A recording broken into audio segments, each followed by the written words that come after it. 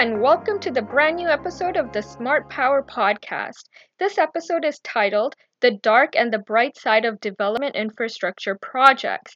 We have with us today Ahmad Khan, a student of construction project management. He worked on the project with the United Nations Development Program in Lebanon and has experience of managing such projects. Thanks for being on our podcast, Ahmad. Tal, Akash, thanks for having me here. Well, can you tell us a little bit about yourself, Ahmed? Well, I come from a civil engineering background. Back in Lebanon, I studied for 5 years program, civil engineering. I have 2 years of experience in the construction industry. One of them, just like you said, it's with the UNDP project. And now I'm here at the University of Leeds doing my master's in project management. And I'm the course rep as well, so basically some leadership skills needed. All right, that's nice. Thanks for being on our podcast, Ahmed. So we're just going to ask you a bunch of questions about based on your experience and based on what you've learned and stuff like that. So let's start with the basics, shall we? How does one define a development infrastructure project or a development project? Akash, that's a great question. So briefly, I'm going to go briefly through this. Developed projects are usually projects initiated by governments in order to enhance their economical status. Such projects mostly tackle the infrastructure of the country and include transport infrastructure such as airports or railways. Okay? Also, it can reflect a specific culture governments would like to show, such renewable energy projects, for instance, solar power plants like Andasol in Spain, which we will be talking about, and wind farms like Great Gabbard offshore here in the UK. Finally, some developed project can be done for governance purposes, such as the Belt and Road project of the century initiated by China, which links itself to the European continent through Asia. Right, that's interesting. And in regards to like cost, finance, and funding, development projects require funding, of course. How do actually development projects get funded? Where does the dough basically come from? Okay, developed projects usually are considered large or so-called mega projects. They have unique characteristics, different than regular projects, such as long lifespan that might exceed 5 years and large investment plans. Researchers mostly classify mega projects when their budget exceeds $500 million. Moreover, what makes a developed project more unique is its political interference, which in some cases might create a hindrance, constraining the project success. So how do these loans work? So developing countries or middle income countries need money, right? So Yeah. where do they get the money from? Okay, so as I mentioned earlier, the developed project need large investment plans. So basically governments aiming to enhance its infrastructure reaching for a better economy will try to secure external funds with low interest rates. The range of these interest rates a government can receive is based on its credit rating. So each government has its own credit rating. So for example, if a government is a AAA credit rating, it will receive a low interest rate from the lenders.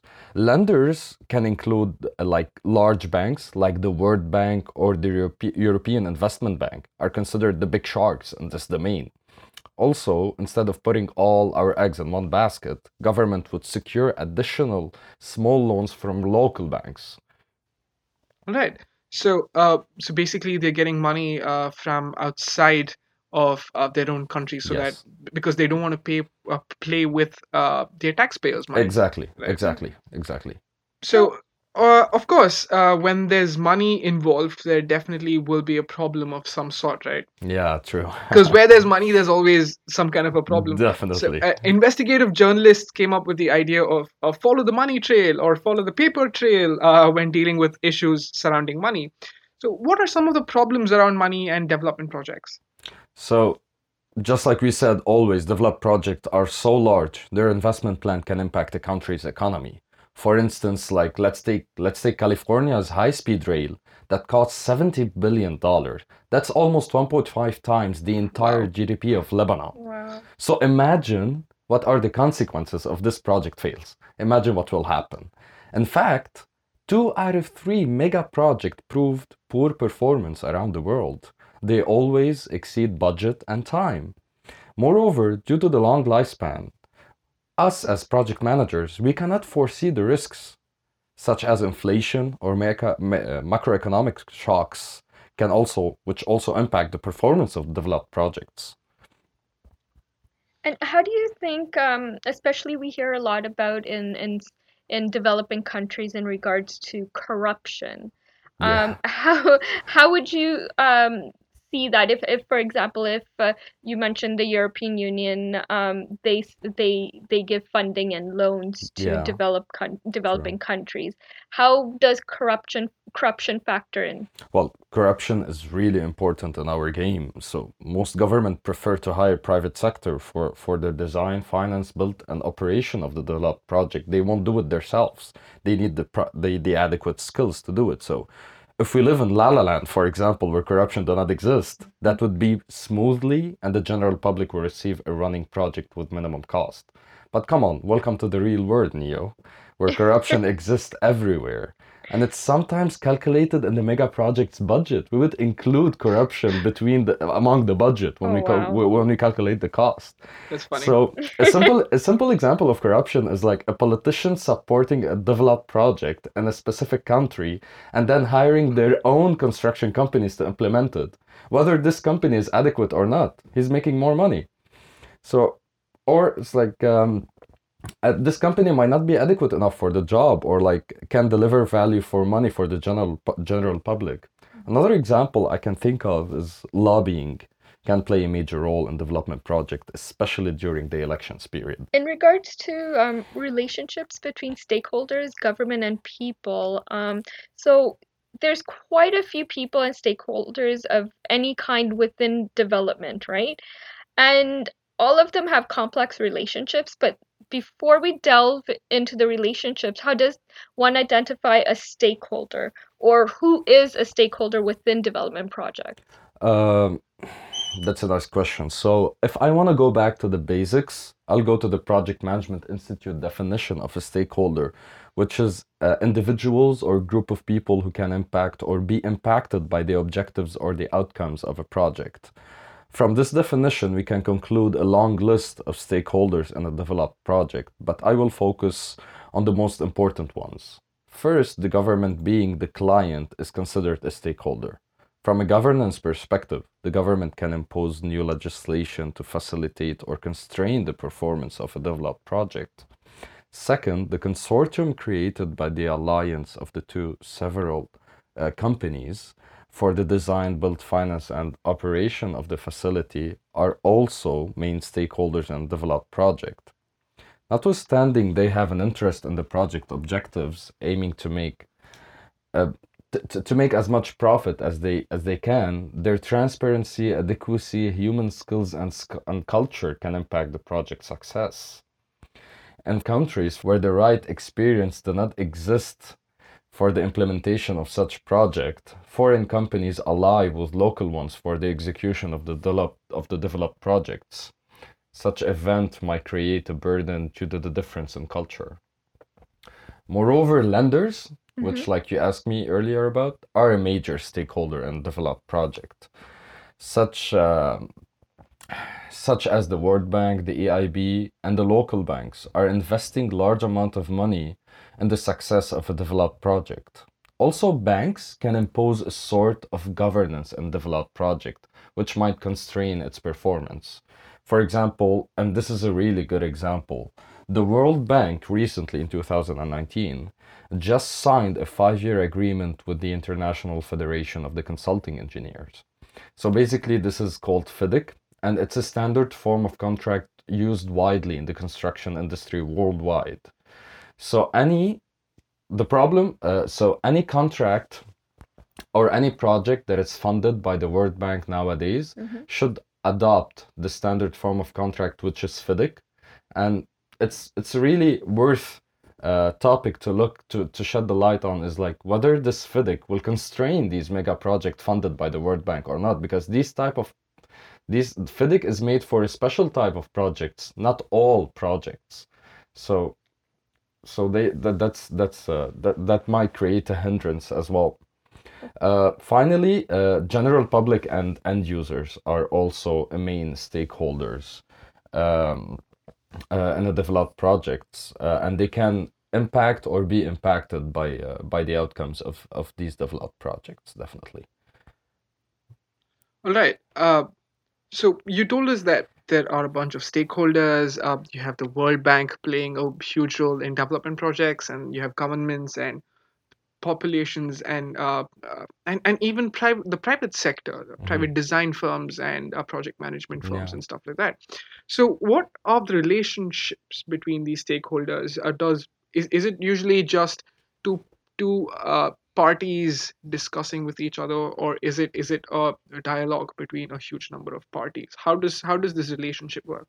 Well, the relationship, whenever the project is bigger, the relationship become more complex because we are facing something called a conflict of interest. Whenever we have a large amount of stakeholders, each stakeholder has their own interest in a project, and these interests might conflict. So one of the challenges in a developed mega project is the interference of large number of stakeholders. That would lead to something called conflict of interest, just like we said.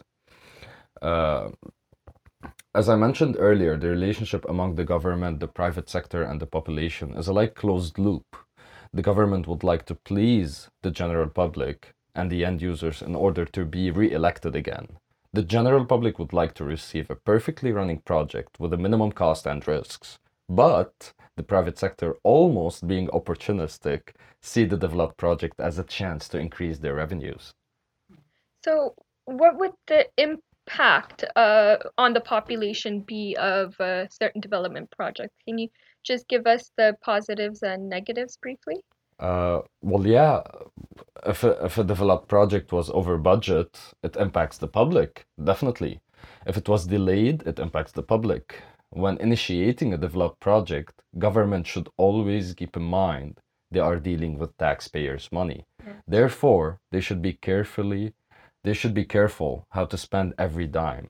As a result, developed project can be considered an opportunity for the general public, which aids them in the enhancement of their economy, therefore better living, or it can be considered a nightmare that caused them lots of debt, leading to an increase in taxes. All right. So it's like if you want to build a road, the road costs a lot of money. Exactly. But if there's a delay in building of the road, people can't use that area of that road, right? Exactly. So yeah, so it affects people both ways. Exactly, But Akash. once the road is built, people can use the road to go to places, increases Yeah. connectivity, increases True. trade. True. And the delay would cost us money. Yeah. The delay would cost the private sector money. And if the private sector was paying more money, they will increase the tariffs when they operate the Yeah. facility, leading to the taxpayers Yeah. paying more money to use the facility. So That's the closed loop. yeah, that's a closed loop. Can you give us a case study or an example to give us an idea of what these complex relationships might look like? Well, first thing I could think of, it's not basically a developed project, but it also highlights how end users can impact a project or be impacted. It's the Manchester Toll Bridge. So basically, in 1863, there was the government like gave the right to Manchester Ship Canal Company to build the Warburton Toll Bridge that links Rixton and Warrington, Cheshire to the north, with Warburton to Trafford, Greater Manchester to the south. The toll cost 18p's in today's money to cross and can only be paid in cash. This is the problem. That caused a massive congestion, leading to a delay in the end user's journey. Several complaints were raised by the locals, but no actions were taken. On the 10th of May 2018, the BBC News reported that the locals have burned the toll in order to reduce the traffic jam taking place. Imagine that. So in general, when the public harmed the project, the impact directly transferred from the private sector running the project to the government that should give guarantees to the private sector in its agreement, guarantees to be paid from taxpayers' money. Therefore, when we do such act, the general public are only impacting themselves without them knowing it. Yeah. So it's a proper backfire, right? Exactly, Yeah. exactly. Just another question to, or a follow-up question to add on it. What would you say about dams, building of dams in, say, developing countries? For example, by building dams, uh, thousands of people become displaced. That would be a negative. Exactly, exactly. That would be definitely a negative because, like, when we build dams, basically, like, a simple structure of a dam is like we're using dams to create energy from water, right?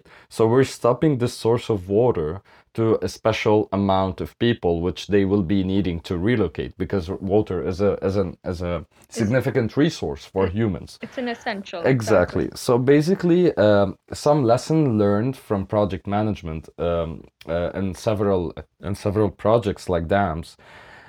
It's something called we classify these people who are impacted as like urgent, and if they are powerful enough as stakeholders, they can change or stop this project.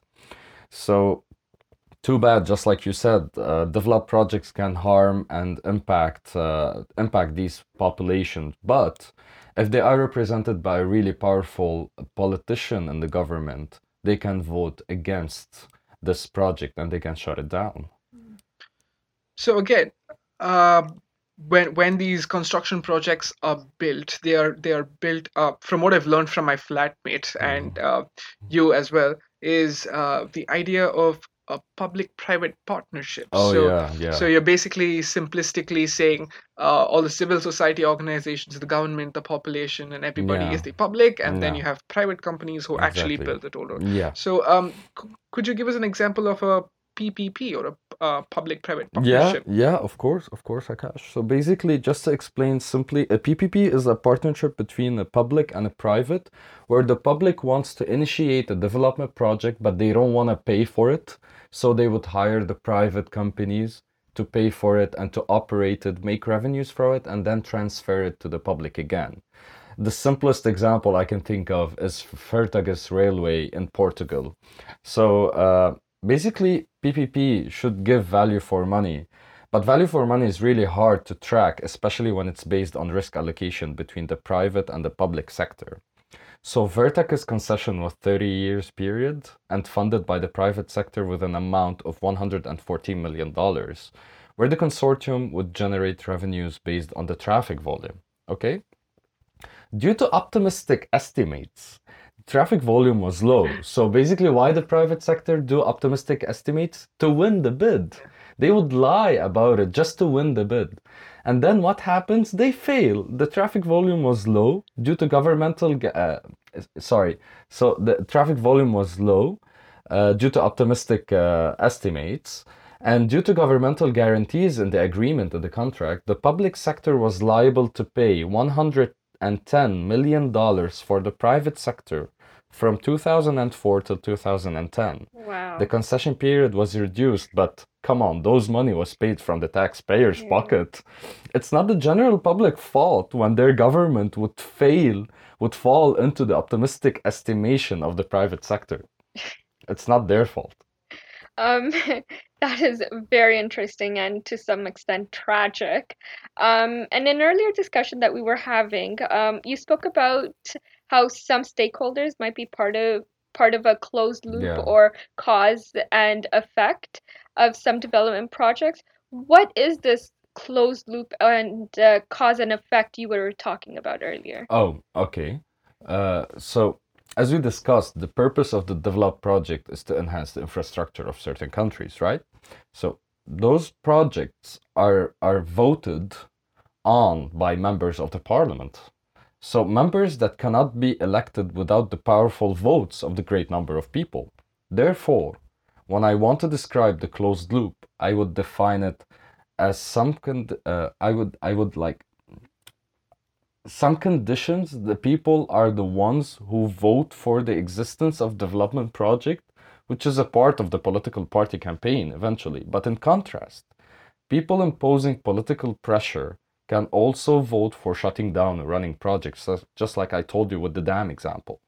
So, and that would create a conflict with their interests. One example can be the Italian nuclear waste storage program that was about to take place in the province of Basilicata in March 2003. The region was seen a perfect place for the Italian government to bury its nuclear waste.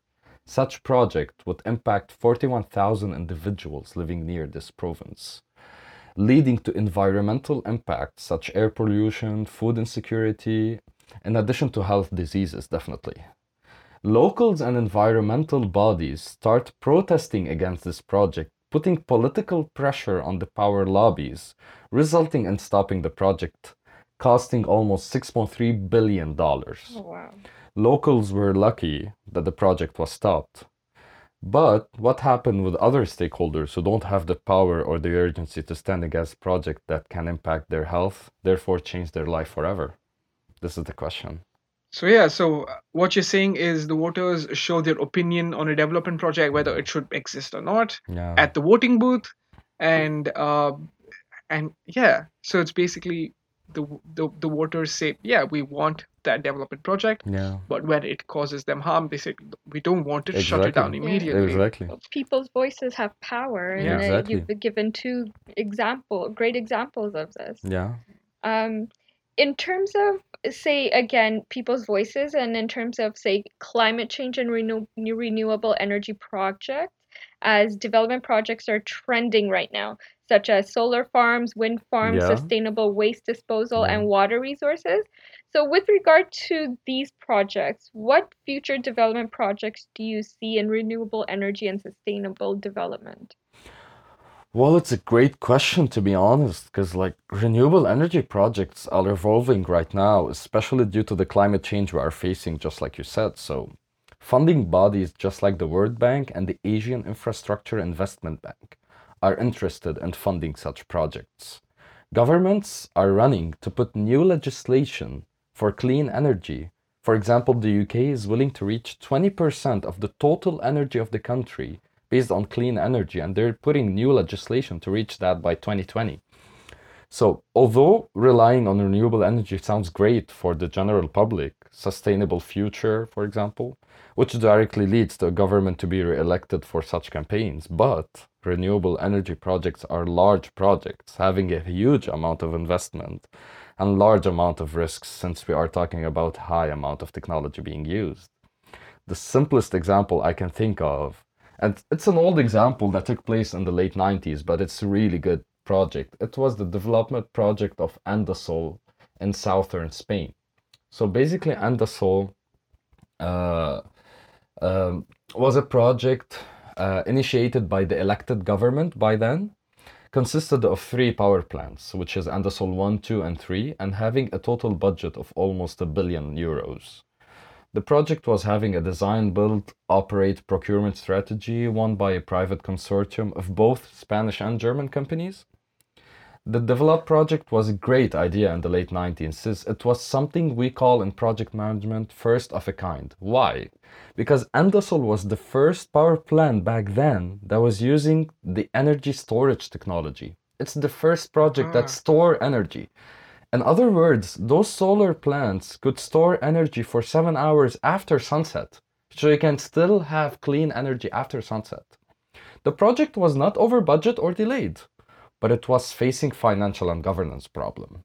Since the private consortium is running the facility and selling the clean electricity to the Spanish government, an increase in tariffs on the electricity took place twice in 2004 and in 2007. I've read a book for an author called Tommy. The book's name was An Unworthy Future.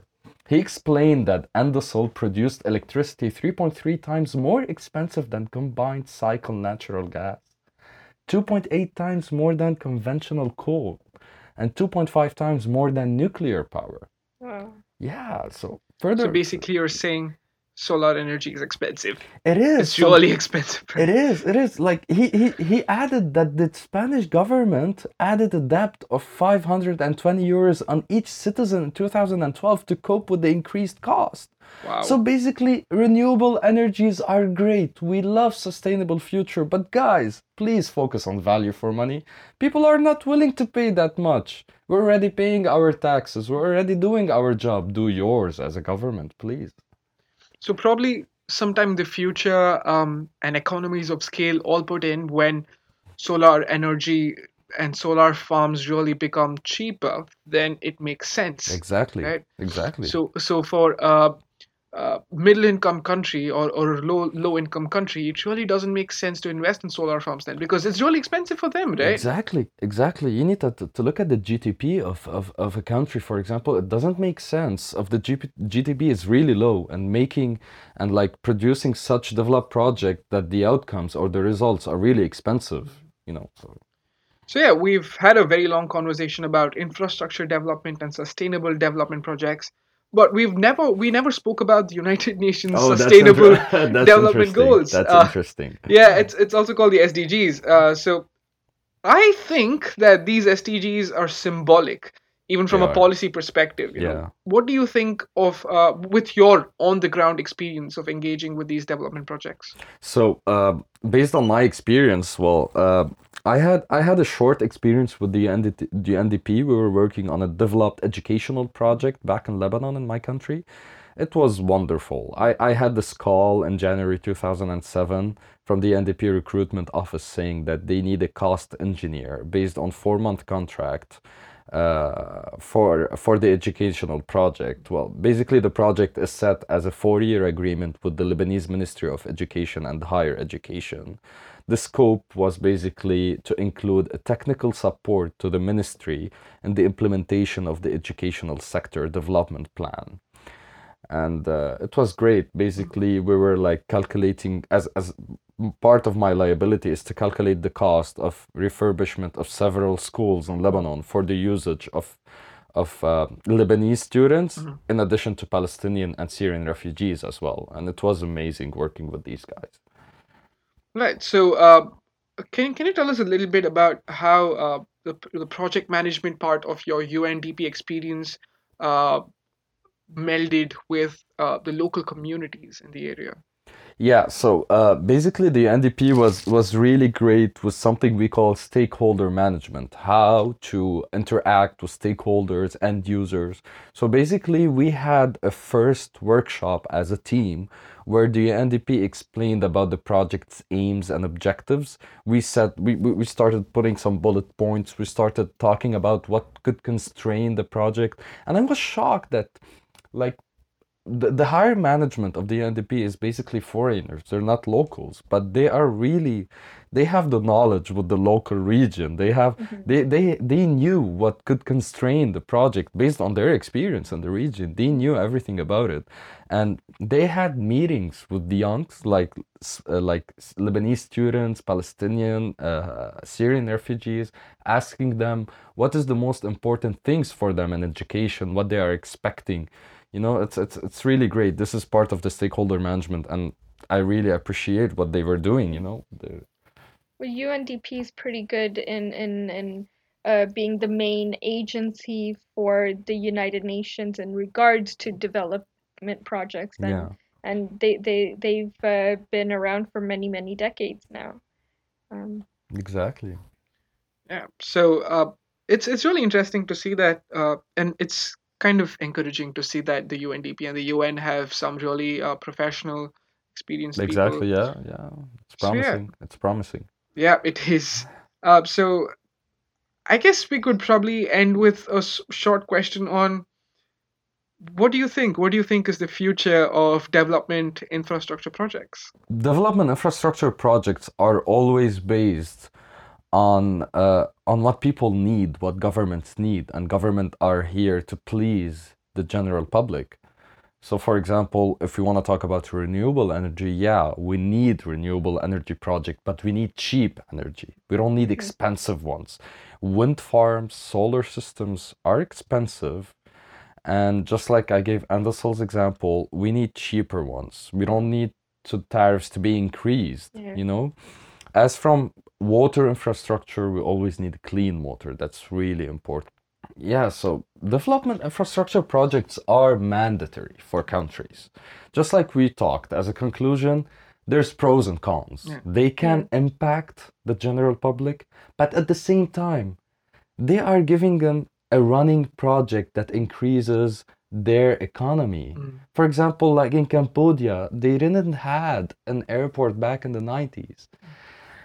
The French company made a consortium and they created an airport. The airport was delayed, it cost them too much, there was conflicts, it was impacted by the Chinese microshocks. But eventually at the end, Cambodians had an airport, they could travel, it increased their GDP.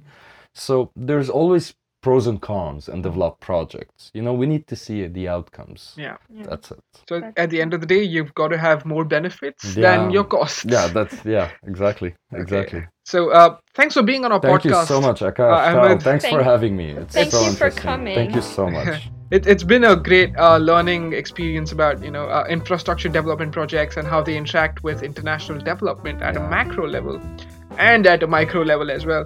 So thanks for listening to the Smart Power podcast with Akash and Thal. We will be back next week with an exciting episode. The Smart Power podcast is now available on 11 platforms: Apple Podcasts, Google Podcasts, Spotify, Stitcher, and many, many more. So please consider rating and reviewing us on Apple Podcasts and following or subscribing to our podcast on whichever app you listen to podcasts from.